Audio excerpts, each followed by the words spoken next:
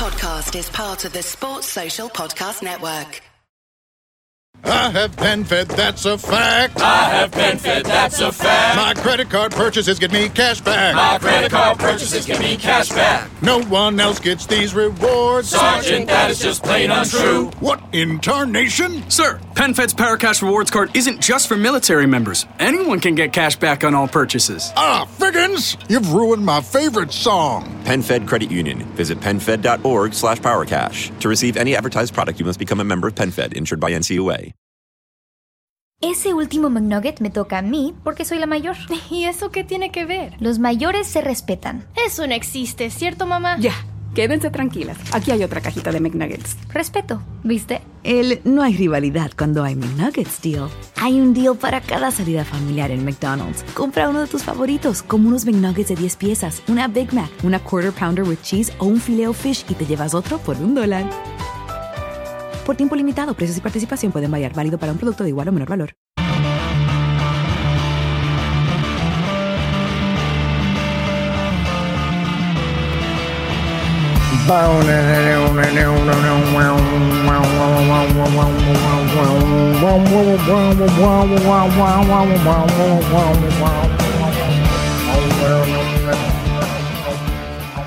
Right, good evening, hello, welcome along. We're a bit late onto the forum this evening. We know everyone's in a ward of depression, and then we're in a ward of elation after the press conference today. Tonight, I've gotten back some of the lads that you might remember from the forum, that you might know, as opposed to the lads that we all know that set up the podcast in the first instance that have been on the last few weeks. Joining me tonight, as ever, is the admissible Andy Young. Andy, great to have you in, son. Yeah, good to be back. Welcome to the 40 Club. Last week. Yeah, to the 40 Club. It's actually seven. 47. 47. Welcome to the 40 Club. It's great to have you in it.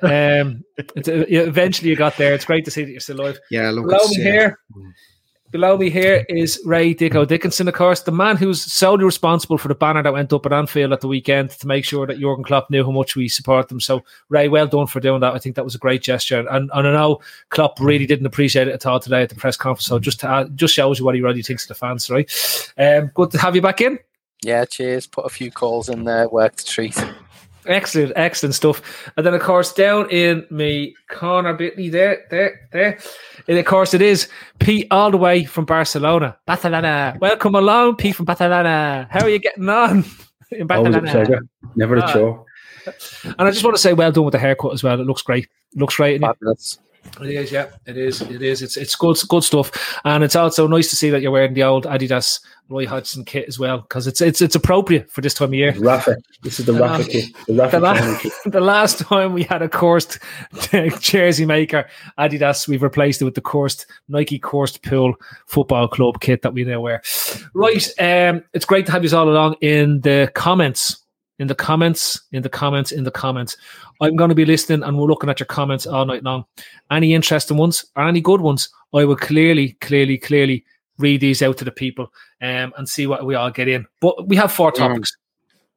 And if you can come up with a 5th topic, I'll cut one of the topics short and we'll talk about the 5th topic. The 4 topics tonight I'm going to kick off. It's my topic. We're going to kick off with the very first topic. And that is Klopp the Builder. Can he fix it? And I suppose this topic, when I looked at it, Gav did the graphic wrong. So basically, this stems from the idea that we all love Jurgen Klopp. I think the outpouring of love and wrapping our arms around him and letting him know he's one of ours is without doubt merited and completely called for. The thing is, though, Jurgen Klopp has made his name as a builder of things, a builder of projects, a builder of teams, a builder of squads, and a builder, right? The greatest coaches of all time have been builders, but the greatest of the greatest have been maintainers. And for the first time ever, I've seen Pep Guardiola become a maintainer in his role at Manchester City. Alex Ferguson was arguably the greatest maintainer we've seen over the last 25 years. Bob Paisley was one of the best maintainers we've ever seen. He didn't have to build it, though, whereas Bill Shankly built it and maintained it for a long time. So this belief that Jurgen Klopp will get it right, I question. because Jurgen Klopp has never maintained anything. He's built it, he's delivered, but he's yet to go to the next stage, which is maintaining. And if you look at what he's done at Liverpool, he created a formula that got them to the Champions League finals, got them to the Premier League goal, and has got them there. And for the first time, it really looks like that he needs to go again. So, lads, the question I have, how much faith do you have in Jurgen Klopp being able to become a maintainer, which it lifts him from being one of the greatest coaches of his time to the greatest, to being in the pantheons of the greatest of the greatest? Ray, I'll go to you because you're a Scouser and you can give us the Scouse vibe off this. I think a lot of the stuff that, went on in the aftermath of the loss, and then it kind of reaching a bit of a hysteria on social media, I think was kind of a real sort of knee-jerk reaction as to what's kind of gone on. And it really is kind of, the typical hot takes and whatnot coming out in force. And I think then mix in a bit of kind of, rumour mill on the likes of WhatsApp, it lends itself to that. And I think we kind of almost got to full on panic mode in double quick time. Bookmakers making Klopp odds on to be the next manager to go and all this sort of stuff. It just, the petrol was just being constantly poured on the fire from all kinds of angles. It was just unbelievable, really. And obviously he comes out today and he kind of reassures people who were kind of caught up in a lot of that. But back to your original question around building, I think basically what's happened here, if you want to use that analogy, I think, we've been building something steadily, and then all of a sudden, like, we've not just had little cracks appear, we've had, gaping holes appear, and he's had to really try and kind of do some emergency repairs on the job, really, as this thing was building. And I think, he's trying to do it a little bit with one hand tied behind his back, because clearly the funds weren't there in January to go and do those kind of things that needed a bit of remedial action there and then, and kind of at least put us back into a title challenge, which is obviously completely evaporated now. But he's got a serious challenge on his hands now, in terms of, this isn't really, for me, this is about the kind of the immediate term. The challenge is about making sure that we finish in the top four now, because slipping down to sixth, there's no kind of, it's not a false position, really isn't. Like, we can moan and go on about the injuries and what's happened to us and the bad luck and the VARs, but he's going to have to really show his mettle like he's probably never thought he's going to have to show it for Liverpool since he's come here. So I think for me, it's like, I'm not really too bothered about being this maintainer or building the next squad or whatever. For me now, it's just a pure focus on making sure we get top four. Andy, confidence in Klopp moving from being a builder to a maintainer, and which lifts him from the pantheon of great managers, of great coaches of his time, to being in the greatest of the greatest. Well, I don't really agree with your theory, to be quite honest. Yeah, at Dortmund, it came to an abrupt end, and it all went wrong for him very quickly. And yeah, you're right. He built up something there that he's kind of done. And at Liverpool, he's made names out of players who weren't exactly household names, and made them world beaters. He's made them the best team in the country, in Europe, the world. And to be honest, we aren't at that phase where he needs to rebuild or at. And he's just been hit with a huge amount of circumstances completely out of his control. So you can't even question his ability to maintain anything in this situation. He hasn't got the tools available to him to even test that competency. So the difficulty Klopp will have, which I believe, which I've always kind of said, the way he motivates people to the brink of their mental ability, physical ability, puking and training them harder, depressing, running more than any other team, wanting things more than any team, giving them that carrot. It's very hard once that's achieved to maintain that same level of motivation, because the effort that would have had to go into that for 3 years, and then the hangover of this season. Like, I mean, that was going to be a test in itself. but we don't know because we've shitloads of injuries that's affected numerous important positions. One of the main foundations that this whole team has been built on is the functional midfield. Jordan Henderson, Gini Wijnaldum and Fabinho. Without them, this team cannot function properly. They can't get the fullbacks up higher, and they can't protect them when we lose the ball, and we can't win the ball up high. The amount of goals that we score from winning the ball up high and springing forward transition. So this year it's just a complete anomaly for Klopp. You can't even judge him on what's happened this year. Time will tell. I've no reason to doubt him. You know what I mean? There's nothing he's done that you said, he won't be able to maintain this. There's no evidence of him maintaining anything yet.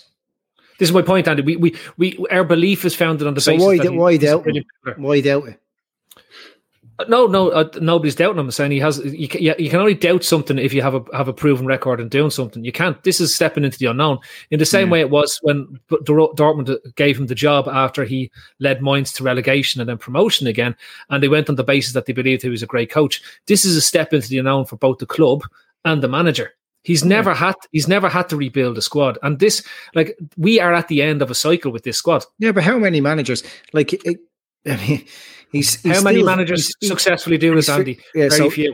Okay, so this is the point. So he's still relatively junior in his work. It's a second big job. Mm-hmm. You know what I mean? He's not Ancelotti where he's been around the world at different clubs and you can test them on whether that's happened. You haven't got a big sample of whether he's able to build and maintain.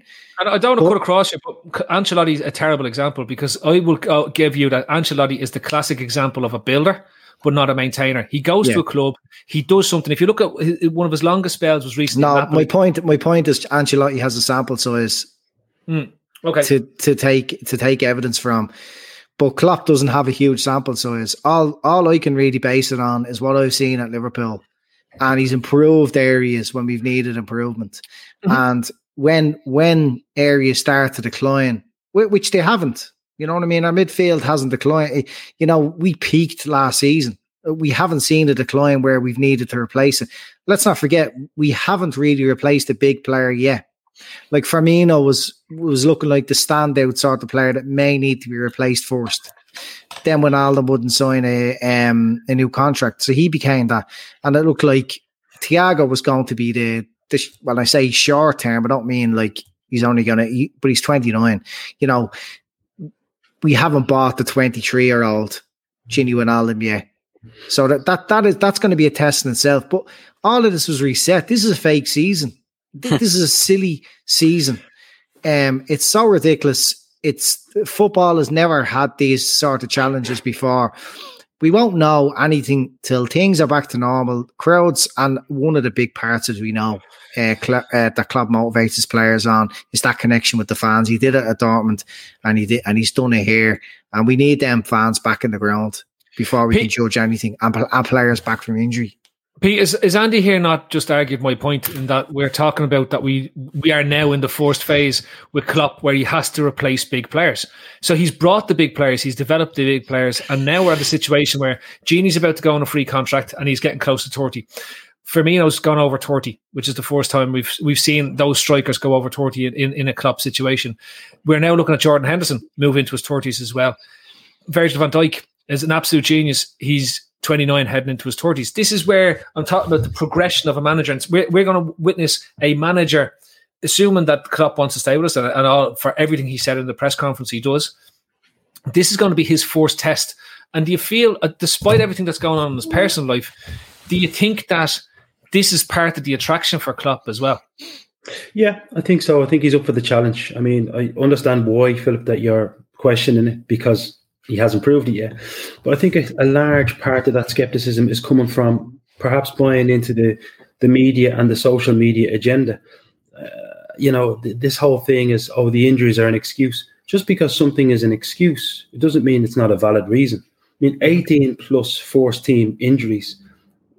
I don't think any other team in the Premiership or perhaps at the top levels in Europe would be even talking about finishing fourth or anything like it if they suffered the kind of injury. This is unprecedented, and it's, you know, people are very quick to drop, and I won't even dignify name dropping the guy that said it, because it's just banter from his side, and it's just fueled by this, you know, ABL legion out there. Everybody wants to say it's an excuse. It's not an excuse. These are facts. Do you know what I mean? The fact that the squad is absolutely ravaged by injuries, it's not just affected the back line, it's destroyed the midfield.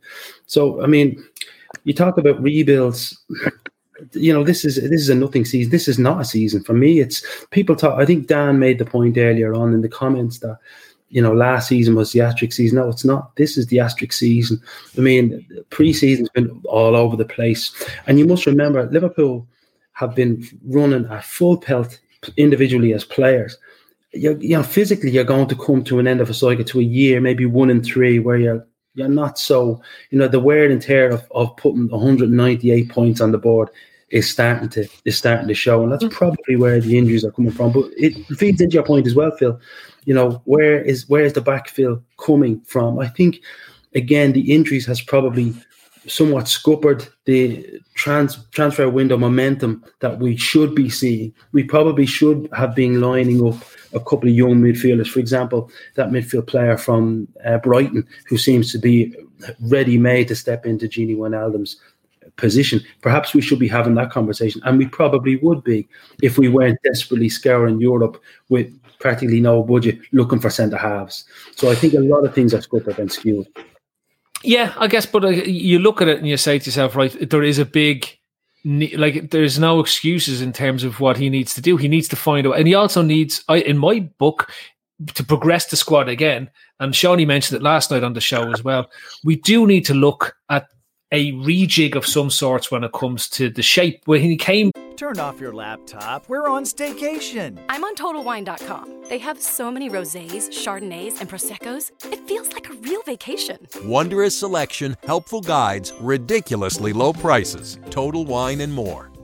From Dortmund to Liverpool, his shape at Dortmund was primarily with a central striker and 3 really aggressively attacking midfielders behind him. He comes here and he goes with three forwards, which aren't traditional forwards. So if you think Mane and Salah are main goal threats, they aren't central forwards. And Firmino is the ancillary goal threat, but he doesn't play as the pivot in the team. He drops behind the other two to allow them to come inside. So he changes all that around. But in a way, when a league gets used to playing against your tactics for 5 years, you're waiting for the next evolution. What is the next evolution? And I thought we had it with Jota. When Jota came into the side, I mean, nobody knew. No, you know, people talked about us being predictable in the final third, and then Jota came in, and nobody seemed to be able to pick him up. He was scoring goals for fun, and then he got injured. You know, I don't think we're as predictable as you might fear. I think the unpredictability is there. I think we're just very, very unlucky.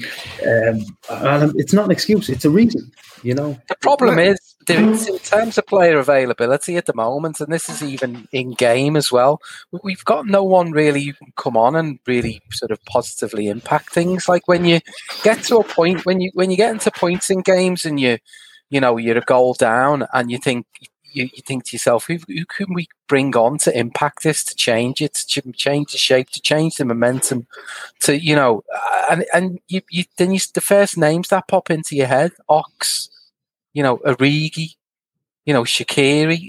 I mean, they're not play, like, it's not, you know, you think when United have something to overcome that you can usually throw on Greenwood or Cavani or Martial. You know, these it's night and day really at the moment in terms of what they were. Got. That's 3 players there you named that weren't involved last season at all, and the circumstances as they are, their players were relying on this season. Forget it, lads. It's not real. We talk about the team being predictable. Teams know what we're going to do. They know what we're going to do, but they can't stop it when Liverpool have their full team there. When they have their midfield operating like they can, and when they have the full-backs operating like they can. And you can't stop Mo Salah and Mane when they're flying. And Firmino when he's in a bit better form. And look, when we seen Jota came into the team, it was so refreshing. And we this could be a totally different season if he stayed fit. I've no doubt in my mind at all. If Virgil didn't get injured like that, and Jota was coming into this team, and Thiago was able to come into that team with Henderson and Wijnaldum or Fabinho, you're talking, it's different gravy. Why are we even questioning Klopp at all? You know, I don't think anyone's questioning Klopp, Andy. Not even us, but people are questioning Klopp around social media. Who? The mainstream social media. Social media, mainstream media. If it says media, it's irrelevant. Okay, well, people are doubting Klopp. Okay, they are. They're not real people. They live in wardrobes and stick Doritos up their bum. They're not real people. They do. Look, they do, and they go to parties wearing nappies when they're growing up. But like that's what they do. And the thing is, we're not having this conversation if those players are fit. We're honestly not. I don't know. And the reason I'd sort of argue against your point, because I do think we need an evolution in terms of where we were. Because I think when you look at the Atletico Madrid match, and from the Watford game last season to where we are, we've had this inconsistency that hadn't been there up until the Watford match, which was before the Atletico Madrid game last year. And if you look at how we ran our points totals post-lockdown, it wasn't near the standards we'd set up until the lockdown period. And I think that it gave teams an awful lot of time to go away and look at how to nullify essentially our marauding fullbacks. And once you'd killed our fullbacks, now, and this was with a full fit team, this is with VVD and stuff like that, right? All it is that this, by you shutting that down, we needed a new way of playing, and I still think we're figuring it out. And sometimes I thought the diamond shape that we saw against Crystal Palace when we scored the 7 goals, and we used it against midgets in Legoland there before Christmas time as well. I thought that diamond shape was where we were going with this type of redefining how we play to allow us to play more through the middle as opposed to relying fully on our fullbacks bombing on. And that's even with all the injuries that are there. Look, just to address, Luke, I'm not ignoring our form post-lockdown. It was poor, but let's not forget the season did stop for a significant amount of time, and we came back into empty stadiums. Our whole momentum had stopped. You know, it's the same thing that's going on now. It's a huge factor. When the season started again, I was so concerned how much an empty Anfield would affect us. Look, we've lost 3 games at home. We haven't lost 3 games in 4 years at home. 5 years at home. Completely, you know what I mean? different. It's completely different. It's not home. It's not real football. The players aren't operating in the same mindset as Klopp has drilled into their heads whatsoever. So post lockdown it was poor, but those factors were still at play. We've lost half our team, and the fundamental things that make us so good are all gone at the moment. Everything that can go wrong has gone wrong. And we're still thereabouts. This season, we can still turn the season around and finish second. Like, you know what I mean? I'm not dreaming that we're going to somehow win the league because City aren't affected like we are. Well, a case in point about this not being real football. West Ham United have, went 4th tonight. It's not real football. The reason why West Ham have got themselves into 4th position is because there's empty stadiums. You know what I mean? Like, they're one of the teams who I'll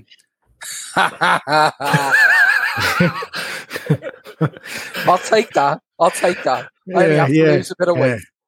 Only have to cut a bit of weight. But no, look, it's a fake season. It's just like when people look back at this, even if anyone can be asked to do a compilation of this season in years to come, we'll look back at it and say, how shite was that season? It's watching games as a neutral now. It's just so mundane. Right, just to lead it on, because it does factor into the same part. Like, we're talking about not the rebuild. I don't call it a rebuild. I think it's an evolution. Rebuild says that you have to throw absolutely everything out. I think we probably need to replace 3 to 4 players, nothing major, and you can continue to move on. And to Pete's point, I think this is a natural cycle in a Klopp team. If you look at the Dortmund team, after 3 years they were fried, and that last season is a result of what happens. He picked up as many injuries as we had, and it was a disaster at Dortmund, right? And I think maybe from Klopp's point of view, learning that his teams have 3.5 years in their legs the way he wants them to play, and then he needs to recycle 4-5 players maybe in the first 11 so that he can get the same level of penetration and pressure out of those players for another 3 to 4 years is probably his piece to take away from it. But looking at it, Ray, your topic you want to raise up today is the bounce back ability of this squad, this set of players. Taking Klopp away from us for a second, I think you can talk it yourself, but I think this bounces out of the fact that we're leading 1-0 and our brain, like their heads just go as soon as you can see the goal. I'll let you take it away. Yeah, I mean, bounce back ability in games at the moment just seems to have disappeared. You know, we used to be able to face up to adversity and find a way to grind out a result. You know, go a goal down and get a draw or get a win, as we did when we were kind of this juggernaut. Now we seem to go a goal down and the heads just go. There's no response, or even worse, sometimes there's a kind of a capitulation or you know, people maybe trying too hard and then they just compound the situation. So I think we've got to really try and shake that very quickly, because this will start to become, if we don't, you know, the games that we've got coming up, this is going to become terminal. But having said that, I do think, you know, fundamentally, I think if you look back at, you know, how we've been over the last few weeks, you know, I don't think we've been as bad as that run of results would suggest we've been. You know, if you look at teams who would normally have lost that amount of games, drawn that amount of games, and okay, we had the 2 decent back-to-back wins in the middle of it, but I do think that there's, you know, you then throw in some additions back into the squad, or from the squad into the first 11, the likes of Jota coming back soon. Hopefully we can get some meaningful games out of Naby Keita, because for all the bit of a circus now that exists around them in the, you know, pro Naby and the kind of just get Naby out the door, there is a player there that does make an impact. It's fairly obvious that he does have a positive impact when he's on the pitch. So I think that, and I think also if we can get Kabak and Fabinho functional as that centre-back partnership and get Hendo back into midfield, I think that offers us something. And being able to bring Jota into that front three and rotate and have someone who can come off the bench, whether it be Bobby or whether it be Mane, whoever it is, come off the bench if we are needing a goal or we are needing to change something, then I think there is the ability to bounce back and keep the faith that we can get this forward. Because for me now, it's all about coming forward. I don't really care if we finish second, third, or in some ways, I take quite a lot of delight out of just finishing fourth and getting Champions League football on the last day of the season and sticking 2 fingers up to a lot of people and a lot of circumstances that have gone against us and just getting through the season. And if we can have a decent European Cup run, then so be it. But no, and then longer term into next season, like, you know, I think the thing about Gini, I'm less concerned now about Gini going. I'm more concerned about the quality of replacement that we're going to get. You know, as long as we get a decent quality replacement, I'm happy. Like I'm happy enough with the fact that, you know, you can only show loyalty for so long to players, and if it comes to a natural point where we have to refresh and get some younger legs in the squad, then so be it. And, you know, I'd be excited to get the likes of Harvey Elliott back. You know, I'd probably be moving Shaqiri on. So you've got a kind of a natural replacement there. So I do think the squad is capable of bouncing back, meeting a new objective, which is top 4, and then going again next season. And hopefully we'll get fans in the stadiums come August, at least some level of fans in the stadiums in August, because I think it did, even the 2,000 fans that were in the stadium, I think it gave us a little bit more to keep running on those fumes that we were really existing on by the time we got to Christmas. Pete, this squad for you, can they land top 4 at this rate? And when I say this squad, I'm going to give you 2 options, right? You've got the option that I think most of us hope, and then you've got the option that probably plays out. The option that plays out sees a midfielder playing as a centre back for the rest of the season, and you have to rely on the likes of Oxlade and Origi playing a part, right? Yeah, and Firmino scoring double figures, right? Yeah, in the league.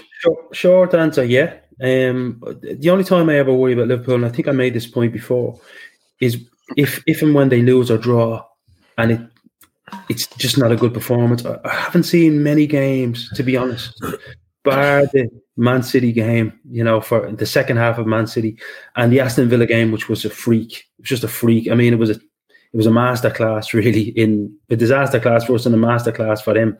But I haven't seen us lose a game where I went, on another day, we don't bash these, to be honest with you. I know people talk about possession being, a little bit of a moot point, but it is very important. I honestly think I can't see us not getting top 4, to be honest with you. Ray talked earlier about West Ham being in a false position. Of course they are. Of course they're in a false position. The real battle will be with Chelsea, to be honest, because I think they're completely rejuvenated with this Tuchel. I think they've got a few players who now believe in themselves. This fella seems to know what he's doing. Leicester will be there or thereabouts. Forget about Spurs and the Arsenals and the rest of them. We'll get top 4. And it won't be pretty. It might come down to the last couple of games. But if you were to ask me, even with the squad that we've got, are we the 4th best outfit? Of course we are. Of course we are. I can't see us. I think we'll get our act together over the next 3 or 4 weeks. We'll put a little bit of a run together. I can't see us, falling out of the 4. No way. And we might actually, I could see us actually doing something. We won this Champions League with a much, much worse team against a much, much better team. In fact, when we won it in 2005, you'd argue that the standard was much higher and our standard was much lower. So stranger things have happened. Andy, yes. The players, you're such an optimist superstar, amazing head person. You see no wrong with these players. So how many points do we win the league with on this bounce back ability levels of 10? We're obviously not winning the league, Phil. But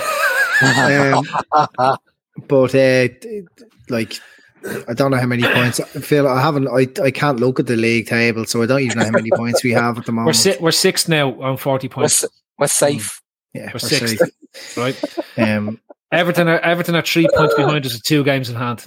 They play 1 game in hand tomorrow night against Manchester City, and then they play us at the weekend. They'll rest a load of players tomorrow. They'll shit out. Go on, Andy. So look, don't be worrying. We'll finish in the top 4. I don't know how many points. We'll more than likely finish 2nd, I'd say. All we're waiting on is something to click. You know what I mean? A team like this is well capable of turning things around. You would have been surprised if somebody told. Ese último McNugget me toca a mí porque soy la mayor. ¿Y eso qué tiene que ver? Los mayores se respetan. Eso no existe, ¿cierto, mamá? Ya, quédense tranquilas. Aquí hay otra cajita de McNuggets. Respeto, ¿viste? No hay rivalidad cuando hay McNuggets deal. Hay un deal para cada salida familiar en McDonald's. Compra uno de tus favoritos, como unos McNuggets de 10 piezas, una Big Mac, una Quarter Pounder with Cheese o un Filet-O-Fish y te llevas otro por $1. Por tiempo limitado, precios y participación pueden variar. Válido para un producto de igual o menor valor. A month ago that Liverpool were going to lose 3 league games in a row, especially after having a bit of stinking form and then 2 massive wins in London, 3-1 in both, and then for that to happen, football is just, it doesn't make sense this season. But I can't wait till Jota comes back. I think it's for the run end of the season. We may even see Van Dijk before the end of the season. Like, these guys weren't taken out of our Champions League squads. Like, there must be some glimmer of hope that Matip's going to come back and that Van Dijk, what's the point? They were left in the squads. So there's enough there at the moment, and there's enough coming back, and there's enough know-how with Klopp and what he can do to navigate our way to finish in the top 4. Winning the league is just a stretch at the moment to forget about it. But I'm obviously concerned because I'm a Liverpool fan. I think it'd be a disaster if we fell out of the top 4. But we're we're still the best. When we've a fully fit squad, we're still the best team in the country. City aren't exactly tearing things up. They're winning games in a very unusual way for them. I think they've adapted. I think I'm resigned to the fact that City probably win this league anyway, even if we. I suppose it's debatable. It would have been neck and neck, but I think I've made peace with the fact that City are going to walk this league, and they probably would have won it anyway in the season that it is, and the way that they've adapted and the way that the back settled in. I give you one thing though, right? In terms of, and this is what I'll take a little bit of solace in the next few weeks, because I do think it will take obviously one of Leicester, United, Chelsea to kind of fall below us. Leicester's last three games are United away, then they have Chelsea away, and then on the last day of the season they have Spurs at home.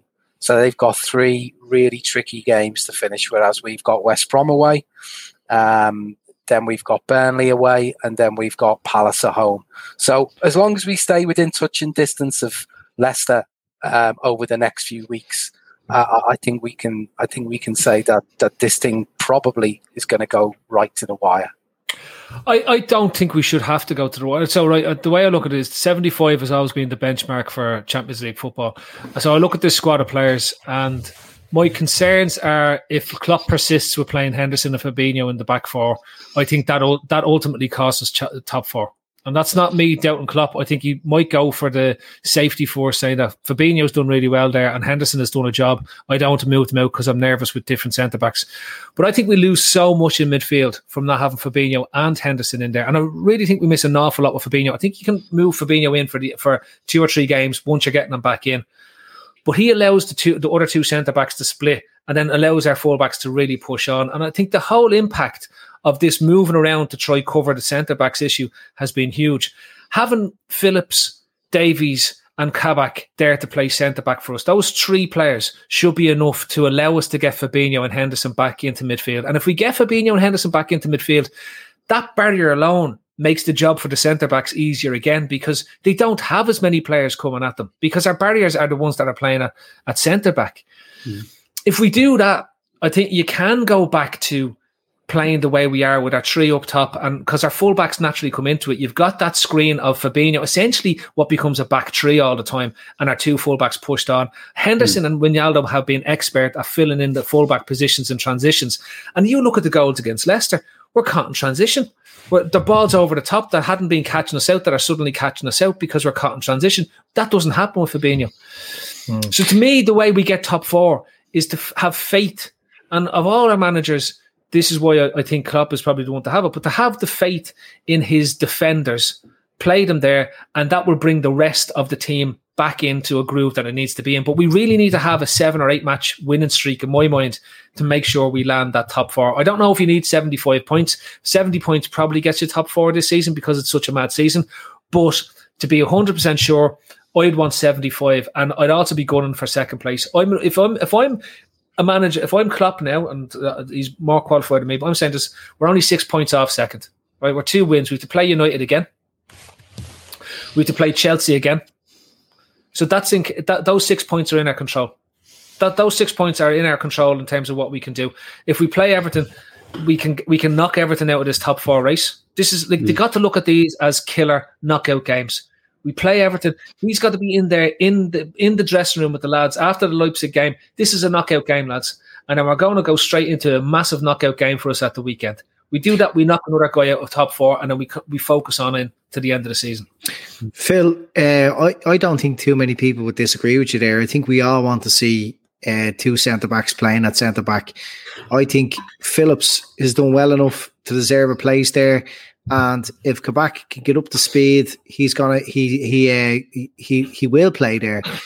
But we know that Klopp doesn't do these things fast. Robertson's one of the best left backs in the world now. It took him months to get into the team.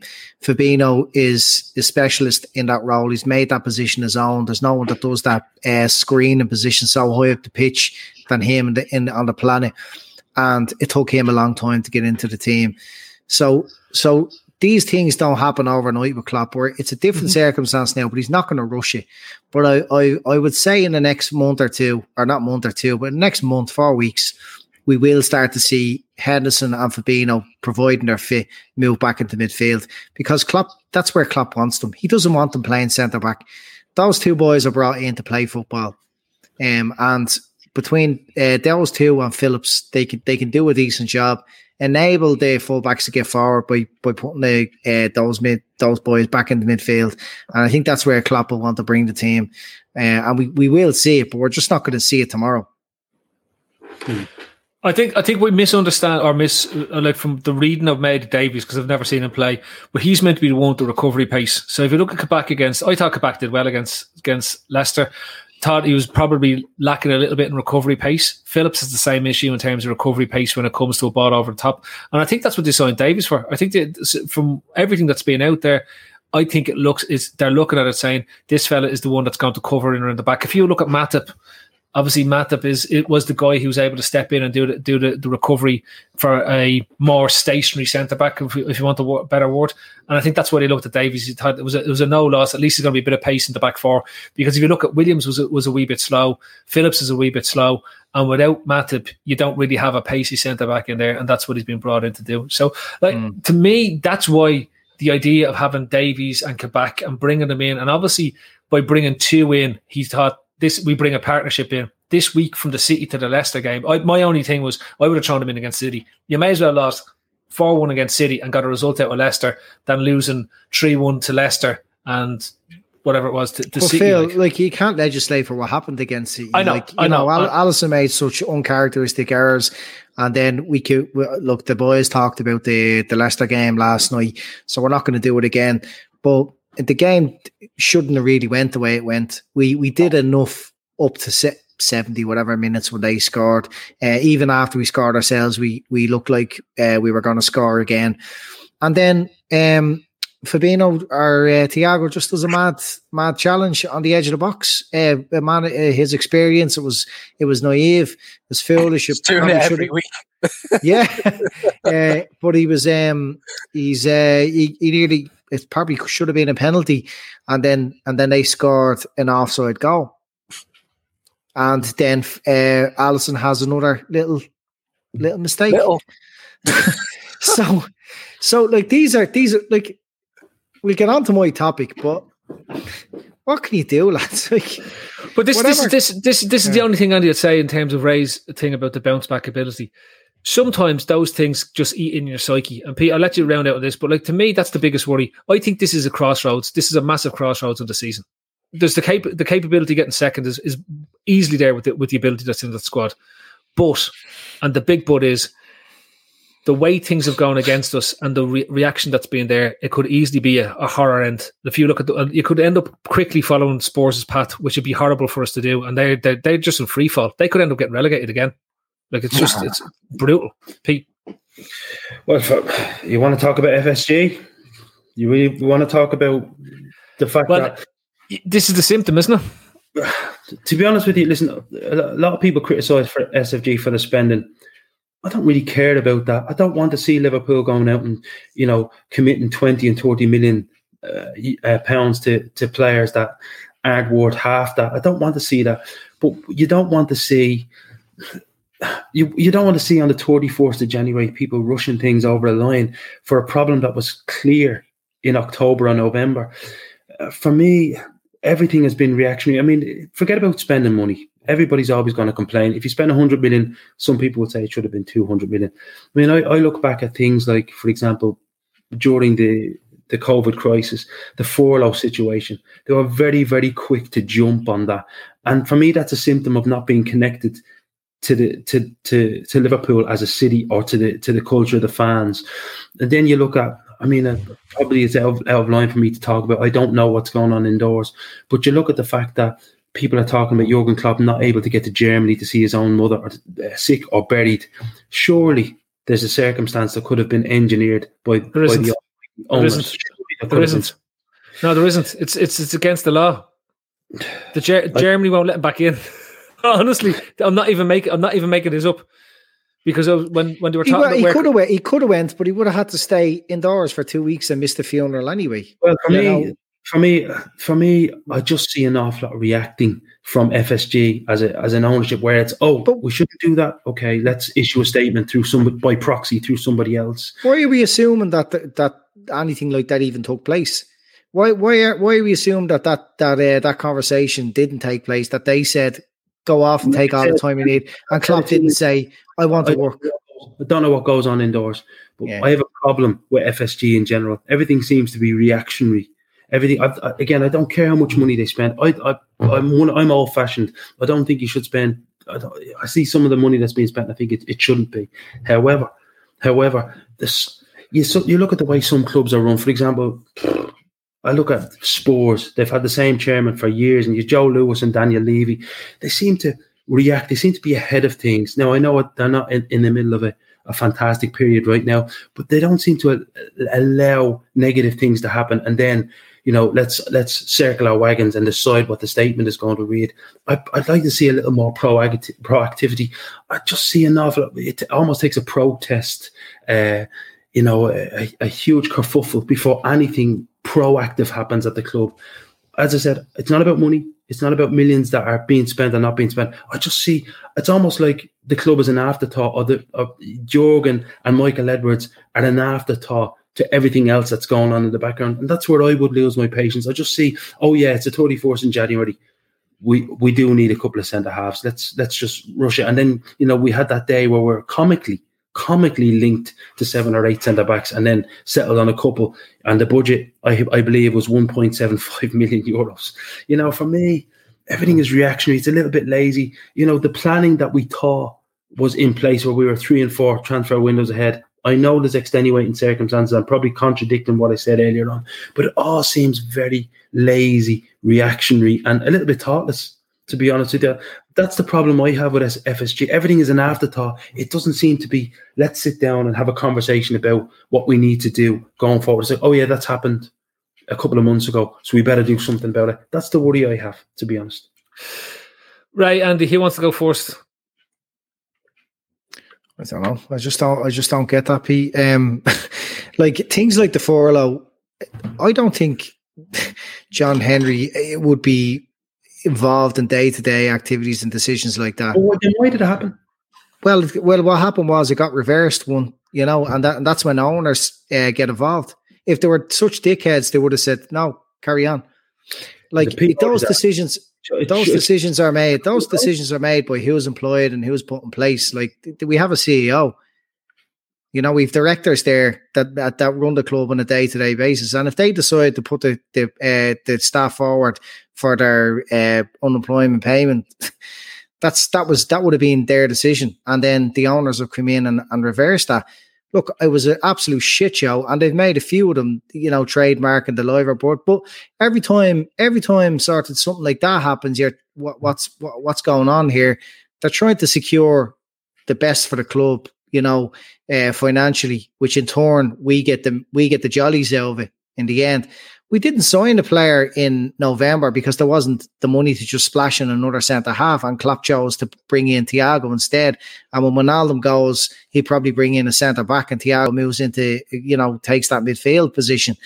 In January, it was left to the last day. We virtually spent no money with the business that was done. So it's not like they have money in their pockets, or that it's just sitting there in a pile in the corner. Like, that's not how investors deal with their investment.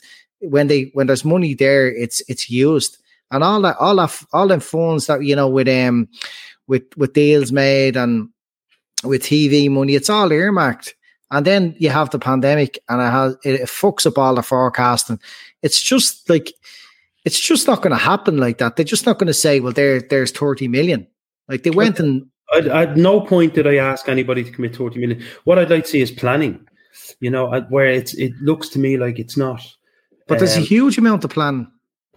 If you're telling me that bringing in 2 centre halves on loan to buy on the 31st of January is planning, I wouldn't like to be part of that. Well, then I misinterpreted what you're saying by planning. But they're building the stadium, they're building the infrastructure around the ground for the longevity of the club. They've moved the training facility. They've made it huge. They've brought the club into the 21st century. This is all future planning. They have people employed at the club to succession plan, identifying when players are falling numbers wise, and identifying talented all over the world. Like there couldn't be more strategic planning going on at a club. They're just not sugar daddies, and when anything goes wrong, people just jump on and hold their owners accountable. I think I take your point, Andy, and it's a point well made. But again, I'll stick to me guns on the 24th of January. That's shit show. That's not planning at all. And there is such a thing as a loan market where you don't have to commit 10, 20, 30 million euros. And there's the free transfer market as well, where players of experience who don't need to be bedded in for 7-8 weeks, who some of whom could actually, walk straight into the side. For me, I would expect. I mean, I think, to be honest with you, what I think Jurgen Klopp is probably too good for us, the way the club seems to be run. And Michael Edwards, we want to be careful that we don't lose that man to owners who are prepared to the back up.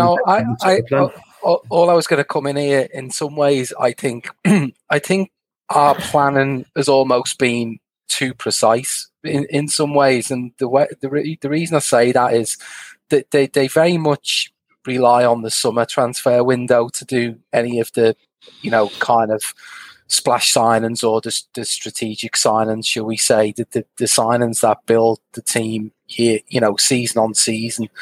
And I think...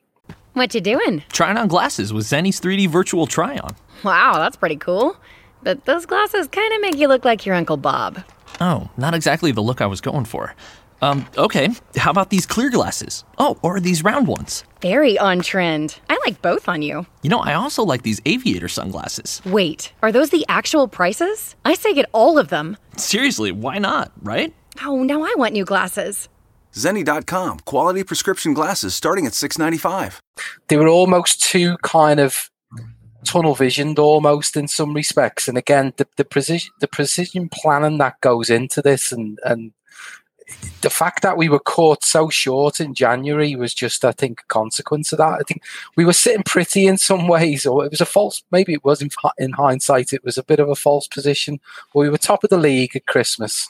We were weathering all of these storms and the adversity that was coming our way. There still seemed to be, as much as all the fans had misgivings, there still seemed to be a dependence, a reliability on thinking that, the level, and we know how good Matip is when he's fit, but this reliance on Matip and Fabinho to get us through the second half of the season, primarily with probably a backup plan of the likes of anybody would have a brain would have known. Anybody would have a brain would have been able to tell that Joel Matip was not going to last the season. But they seem to have that.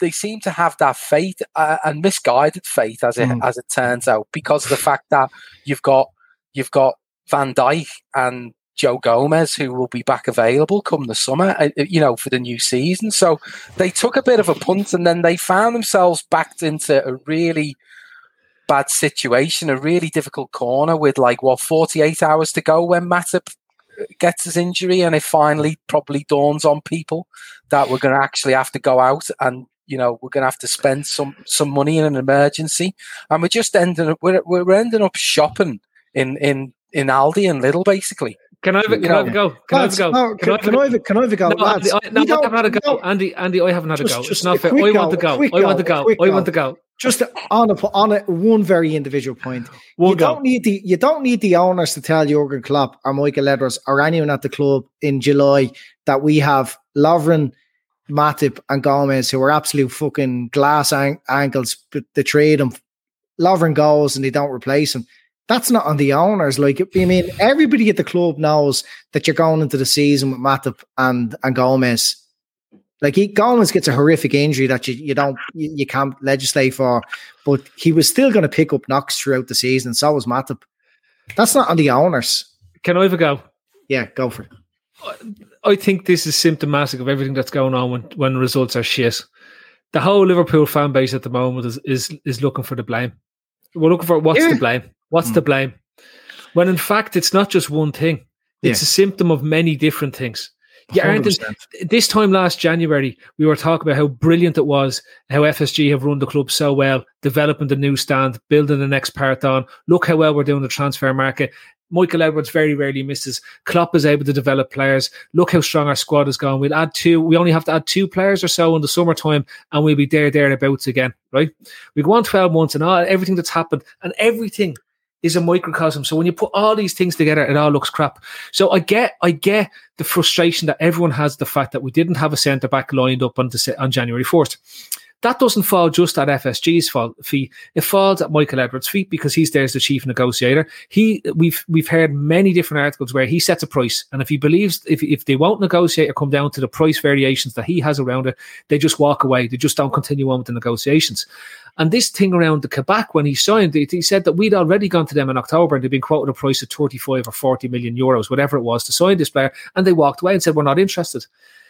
What's mad in my head is the likes of the Ben Davies signing. You can't explain to me that we couldn't have gotten Ben Davies over the line on the 1st of January, right? And whether we needed to sign, whether the Matip one pushes us to sign 2 centre-backs instead of 1 centre-back, we could have got Ben Davies over the line on January the 1st. That would have given us an extra body in there and potentially would have given us a better January than what we had at that time. And he would have been better than quickly. And we still could have looked to sign a cheap deal for Kabak because to emphasise your point, Pete, in terms of shrewd business and proactivity, they leveraged Schalke's financial position right at the end to get a loan deal for Kabak with an option to buy for 20 million at the end of the season if that works. Right? Not an obligation to buy. Yeah, exactly. So all these things to me, this is all. If you strip away the anger we have at what's gone on and wanting to blame something for where we are, there is a number of different nuances that sit in the back of this. And football, the football business is a nuanced business. Yes, Kirby's having an impact. Yes, the Anfield Road Stadium is going to have an impact. But lads, there hasn't been crowds in the stands for nearly 12 months. And we've and one of the main reasons we've went and won the European Cup and the league is Van Dijk. Yeah. What he enabled to do so much, his long balls out wide and everything. It's not just defending; it's his leadership, everything that he's brought is fucking out for the season.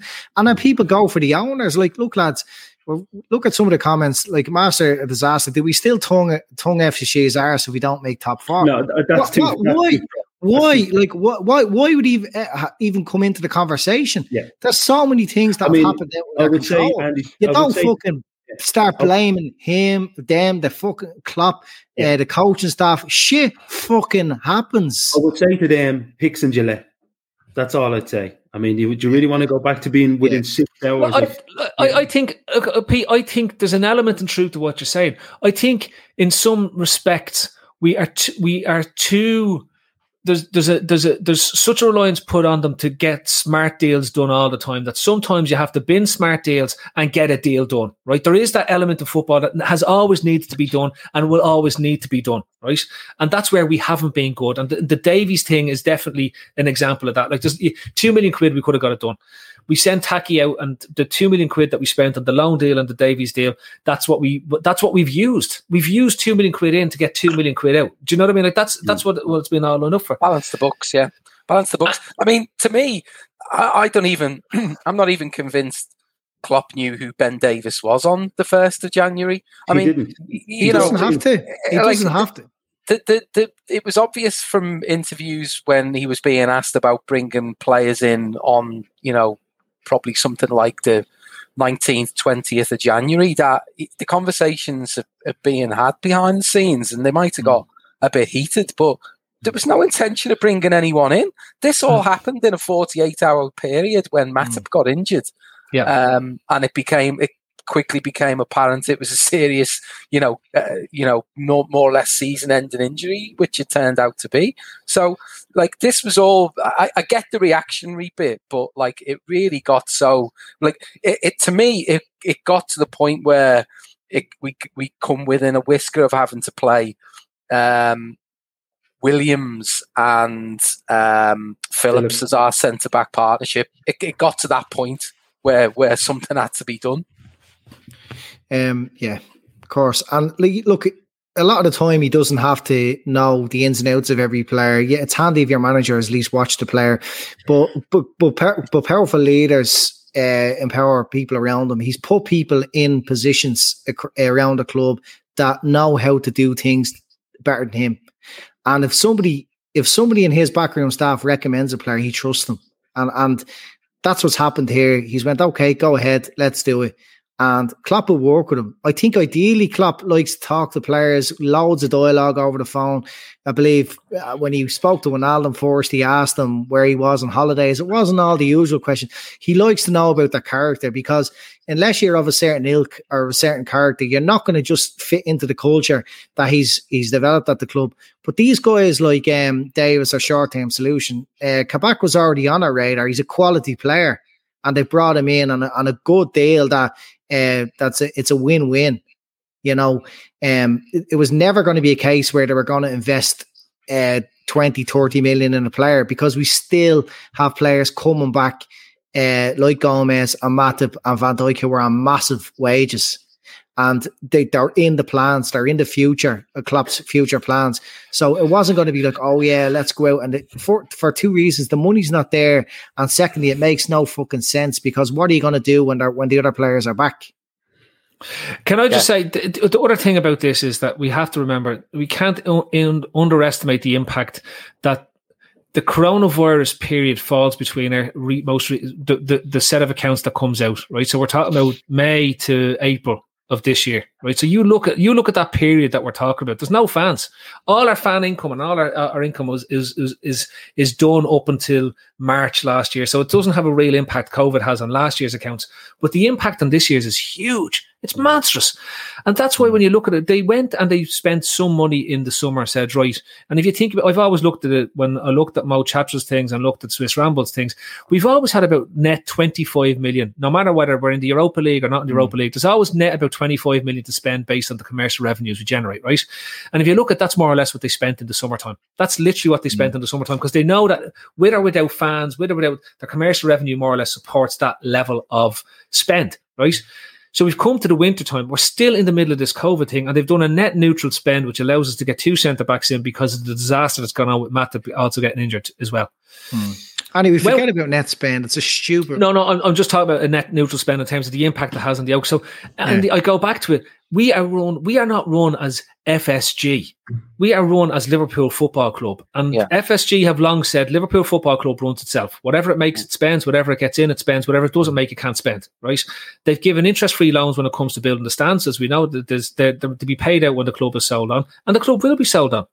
So, to me, again, their relative impact is impacted based on the commercial revenue that the club generates. So it can be overthought when we're looking for things to blame and underappreciated when we aren't thinking about what's going on. But they have good points, they have bad points, and that's just where it is. There isn't a horrible boogeyman sitting there, Tom Werner sitting there with a Jason face on him going, woo, I'm gonna hold back the money here, not let the lads have the money at all. But Andy, on that, you're talking about bringing back the fun. All this is bringing back the fun. Can I just say, the fun for me? Look, we know that. Phil. I'll tell you who's bringing the fun tonight. Kieran Thorne. There's no good shift for Kieran, is there? Sincerely, Kieran, thanks very much.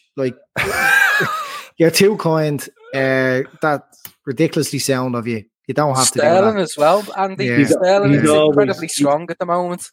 Kieran Thorne is always doing sound things, and he never gets a mention, but he's always retweeting, always getting involved. Sound lad, but he's spot on. I don't mind reading. You know, sometimes you get a super chat up, and you're like, "What the fuck is this fella on about?" But look, you make it perfect sense. It's exactly the same. They're trying to convert the model in baseball. It is a lot different than in football. But what they have done is had basic wages that are bumped up on incentives. I know every club has incentives. Every club has player strikers. If they score goals, they get paid 25 grand or whatever. Ours especially. But that's what I was about to say. Ours is particularly like that. So it's a minimum risk strategy. So the more you win, the more success you have, the more you pay in your wages. If the team are unsuccessful, they don't have that outlay. It's not very risky. I want to say big thanks to Bobby Firmino this year for not invoking any of his bonuses, so it's not cost the club any money to keep him. They must love him. No wonder he stays in the team. And Divock Origi, he also hasn't been paid in 2 years now at this stage. He hasn't scored a goal. Yeah. But the funny thing is, like they would have had to have paid out all of those bonuses at the end of the season at a time when it coincided with us not having the season ticket renewal revenue. The season ticket renewal revenue. You're looking at ballpark 30 million that would have come in the coffers in May at the time when they were paying out these bonuses. At the time the bonuses are paid out. It's just another example of how things have been completely torn up by COVID. Like people think I'm fucking FSG mad, but I feel like John Henry on your what? But the thing about it is, what drives me mad is when people don't consider all the factors. Like why? It's like when you're on. It's just one of those things that drives me mad. It was the Jordan Henderson thing, that the narrative there.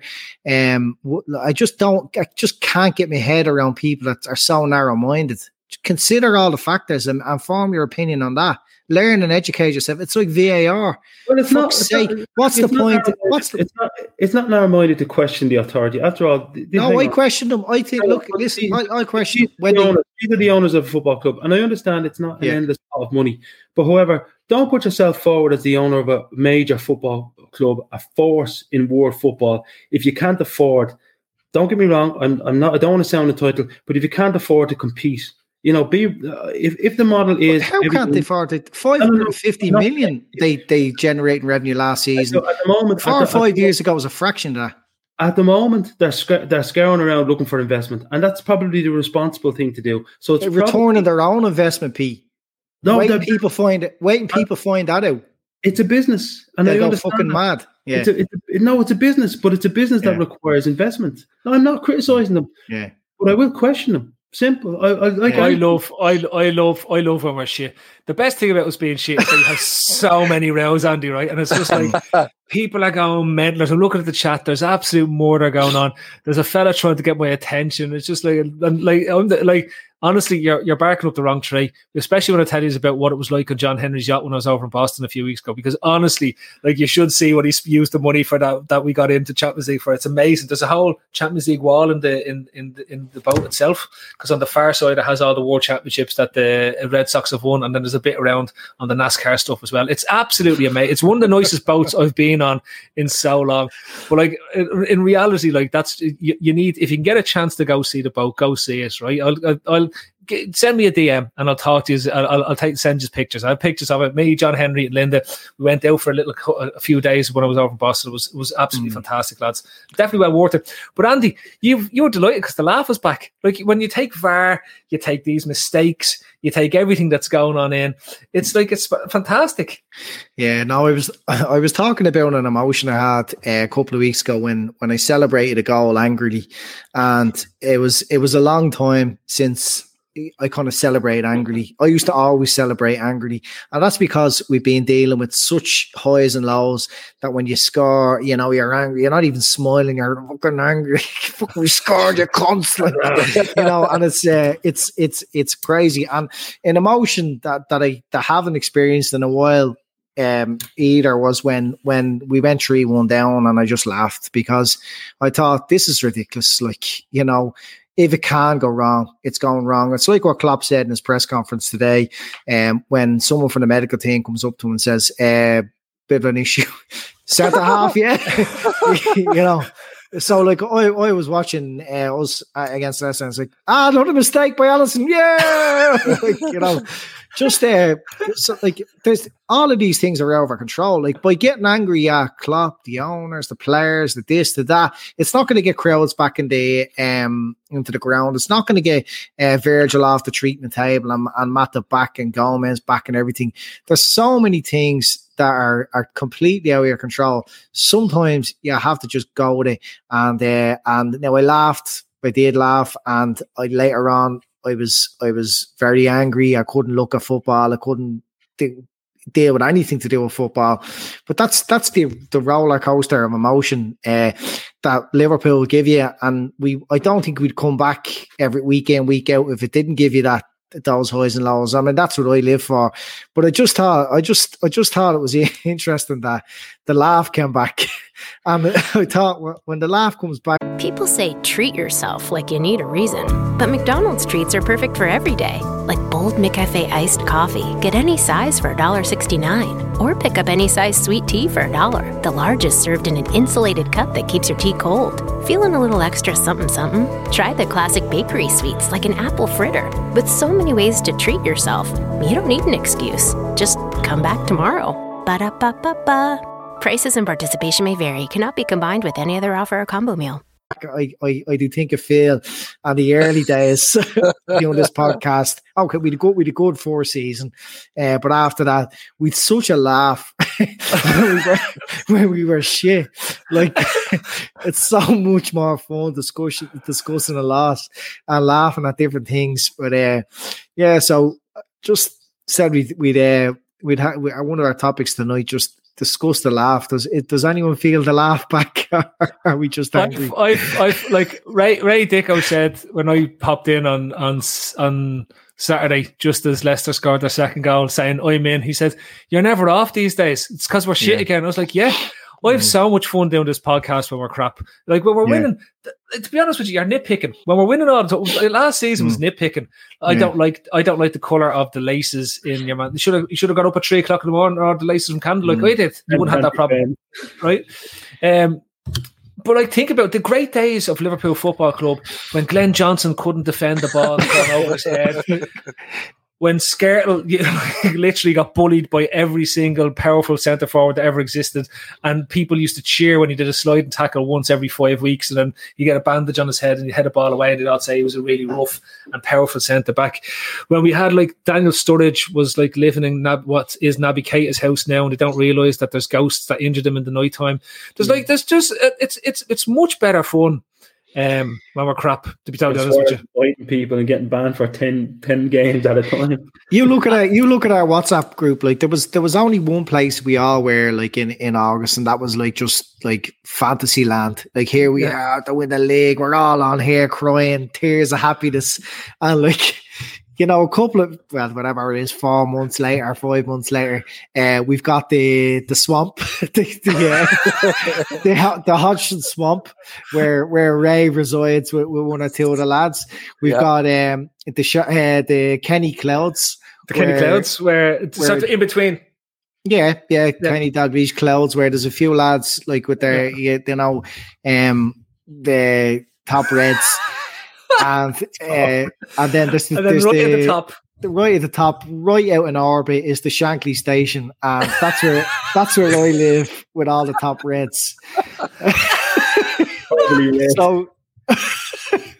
So if you just wouldn't have that laugh like without this being shit. So it's a bit of a trade-off.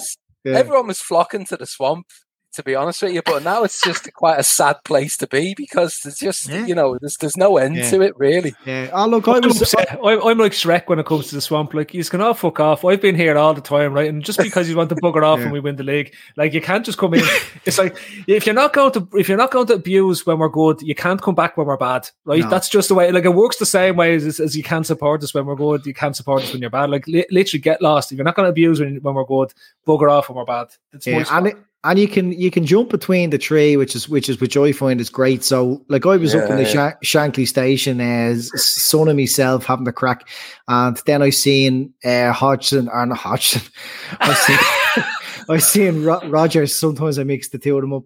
That he had been on to Klopp, like. Now this is a serious topic, but he'd been on the Klopp to offer his condolences about his mum, and I was thinking that's lovely, you know what I mean. But today he's going to have our shoulders down, so I just got up off the Shankly station in my speedos and done a big bomb dive, 25 or 250,000 feet down into the swamp and a big muddy splash, and Ray was sitting there, you know, having a can of Tennent's before the game. So it's just, it's nice that we have these different places we can live and have a laugh out of you have to look. If you can't, honestly, and this is what I've said to you before, and I think we're all the same.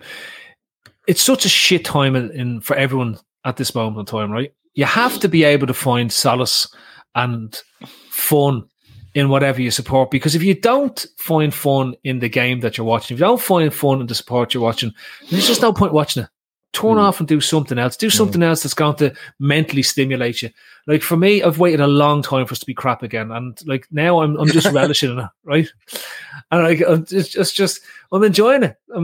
I hope we make the Champions League. I like us being to a certain level of crapness where there's like we're deadly for a bit to get over the crap, right? And then we do some mad, really crap things. Like the Alisson thing to me, the absolute hate that's being brought on Alisson is just insane. Right, it's like the fella, even out of the mistake that happens between him and Kabak, which I still think, it looks terrible, but that's a new centre back and a goalkeeper doing what he always does. Speaks Portuguese, and the other one who speaks Turkish. But you've got a goalkeeper who does that all the time, and a centre back who's played for Schalke who hasn't seen this in a long time, right, or if ever, right? So it's just insane. And then about 2 minutes later, the fella pulls off arguably the best save we've seen all season. The one down, gets back up the recovery, and then saves the one that's going back. Like it's utter brilliance in terms of what it is. And I've no worries about him. Every goalkeeper, Schmeichel, I remember going through like a game of 2 or 3 games where he did ropey things, and all of a sudden he comes back to his best. And this is like Alisson going into the derby at the weekend. It's the right way to be. Yeah. You know what I mean? You get bored still, don't they? And you're in the Union. You get bored, keepers. Well, it's not so much boredom, mate. It's about he's playing at such a high standard that these things rarely happen, and when they do happen, it just looks terrible in terms of what it does. So I'm not too worried about it. And he's bed new. There's a hot take straight in from me and McLaughlin. Nobody's enjoying this losing, for fuck's sake. We're just trying to see the positives and have a bit of a laugh. We're just trying to get a bit of humour out of the situation. Yeah, I mean, he might be 17.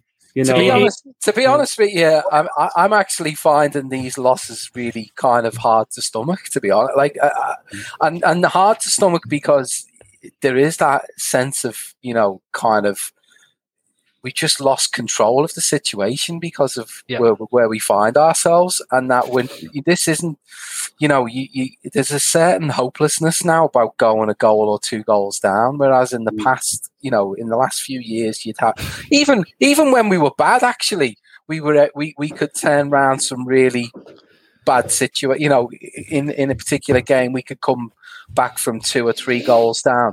I just don't feel like we've got that in us at the moment. I think like we would accuse City of not being able to handle adversity in seasons gone by.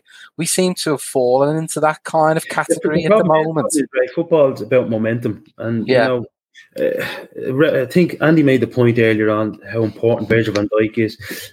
I don't know if you remember, maybe 10 or 11 years ago, they used to show on Sky Sports Spanish football with Real Madrid every other week. And if Real Madrid went a goal down with all these Galacticos, the camera would take its time to go through as they would all look at each other. Sergio Ramos would look at David Beckham, they'd look at Figo, Roberto Carlos. It kind of feels like that now with Liverpool, except there's nobody really to look to. You know, in bad times, you look to Virgil van Dijk, and Virgil van Dijk is kind of, right, let's go. There's nobody to look to say, he's going to pull us out of this right now. Yeah. And maybe that's too much to put on his shoulders, but I think we just lack that. And Andy is right. We're damaged. Liverpool fans are damaged for 30 years. We were only starting to get used to winning when we're expected to win under Klopp because of the league last year and the league the previous year in the Champions League win. And it's very easy for us to switch the flick back to what we've experienced for the 30 years previous to that, where we'd lose games where we're winning 7-0 and we'd draw games where we're losing 100-0 and stuff like this. It's just mad times goes on. So when Andy says about getting the laugh back, it's because we've more or less seen everything at this stage. When it starts with Ronnie Rosenthal's smack off the crossbar back in 1990, right? If that doesn't happen, none of the rest of the 30 years happens. Like that you can pinpoint that one moment. The context of that was selling Who did we sell? Ray Houghton. Yeah, we sold 3 or 4 of our best players at the peak of their career because Graham Souness decided, I'm the manager now, and I'm getting rid of 3 or 4 lads. And that's the moment, Pete. That's the slide. Who didn't laugh when we got rid of Ray Houghton and got Paul Stewart in? Like, look, Ian, look, you're a fan from the 80s. Is that just you've just come from the 80s now, or what? I don't know, but we were all in the 80s too, believe it or not. You haven't come from Mars, like it happened, and we were there too. So, you've just a different outlook to us. Okay, one of my favorite memories is Rigobert Song, mainly because of his hair. Like it was just it was mad, and it's like it doesn't make sense. And when I picture Rigobert Song, I can picture him in a Liverpool jersey, but I can't picture any game he ever played in ever. Right, I just know he was in it, and I know I enjoyed looking at him, and it was great. And then I don't remember any game. It's a bit like I can remember Abel Xavier playing in a Merseyside derby. Don't remember him ever playing any other match bar that one. And then Christian Ziege came for a bunch of Clearasil, and then that was that. Like you couldn't. I don't remember what happens after that. So like. This is what we faced over 30 years, and we've had probably the best season of our lives that we're ever going to experience last year. What a show. Scored a goal against Arsenal. Always makes me think of Ray. He played live at Anfield against Bradford. I don't know if you remember the game. Flair, hang on. I want to just point to see this one here. Flair. You've got this Joe Cole. The reason I know he played for us because I went to watch Liverpool play against Stoke in a 0-0 draw. I was sitting in the Kop, and Joe Cole had a shot with 3 minutes to go, and he managed to clear the Kop from 8 yards out. And from that moment downwards, I was the closest I've ever come to invading a pitch just to punch the face off a footballer in my whole life, right? And that was. I knew that we were hitting the nadir of what we'd gone through with him. When you talk about hot takes, somebody just put Joe Cole and Thiago into the same bracket there for me there the other day. It was said that he's just come to collect his wages, and it doesn't look like he gives a bollocks. Thiago, hot takes. No, he's at the moment we are not good enough for him. That's the reality. 100%. Yeah. Honestly, lads, I'm going to tell you something, right? I think in a diamond midfield, and you throw Thiago up the very top of the diamond, and if you had Wijnaldum, Henderson, and Fabinho sitting in that, right, with Salah and Mane, I think you'd have a mad side. I think you'd have why wouldn't you just play him in the false 9 then? That because I'm playing in a diamond, and you'd change the shape, right? Like diamonds. Fucking same thing. We're attacking the goal, though, isn't it? Listen, I've got 9% battery left in my chargers and working. So, one last thing I'll say to you, lads: who would you choose, Adrian or Bogdan? Oof. I tell you who we choose. We'll choose Pancake Choco Butio, given it's Pancake Tuesday tomorrow. Bogdan, by the way, Bogdan was brilliant. We signed him because he turned up at Anfield with Bolton. Bolton, yeah, he was good then. That was the best we've seen of him. Absolutely battered them. And he had a Gordon Banks. And I think the next time we had a chance to sign a keeper, we just brought him in. I remember thinking, this lad is going to be mustard. He's going to replace everyone. And he just turned into chocolate fingers the minute that we signed him. I tell you, right, honestly, if you tomorrow when you are making your pancakes out there, like I always take Pancake Tuesday off, best day of the year, I always do it, right? So every time you make a pancake, look at your pancake, and if you only have to look hard, you'll see Simon Mignolet's face looking back at you every single time. The fella had a pancake face, and it's never changed one bit since then. Mike Cooper had a pancake face. Fleur says is an empty net is an option. I think we could put, one of those piñatas hanging out the goal. Somebody said Cardius was a pancake face. No, it wasn't. Yeah. Cardius had pancake hands, as we all know. If he had real hands, we would have won a Champions League, but we didn't.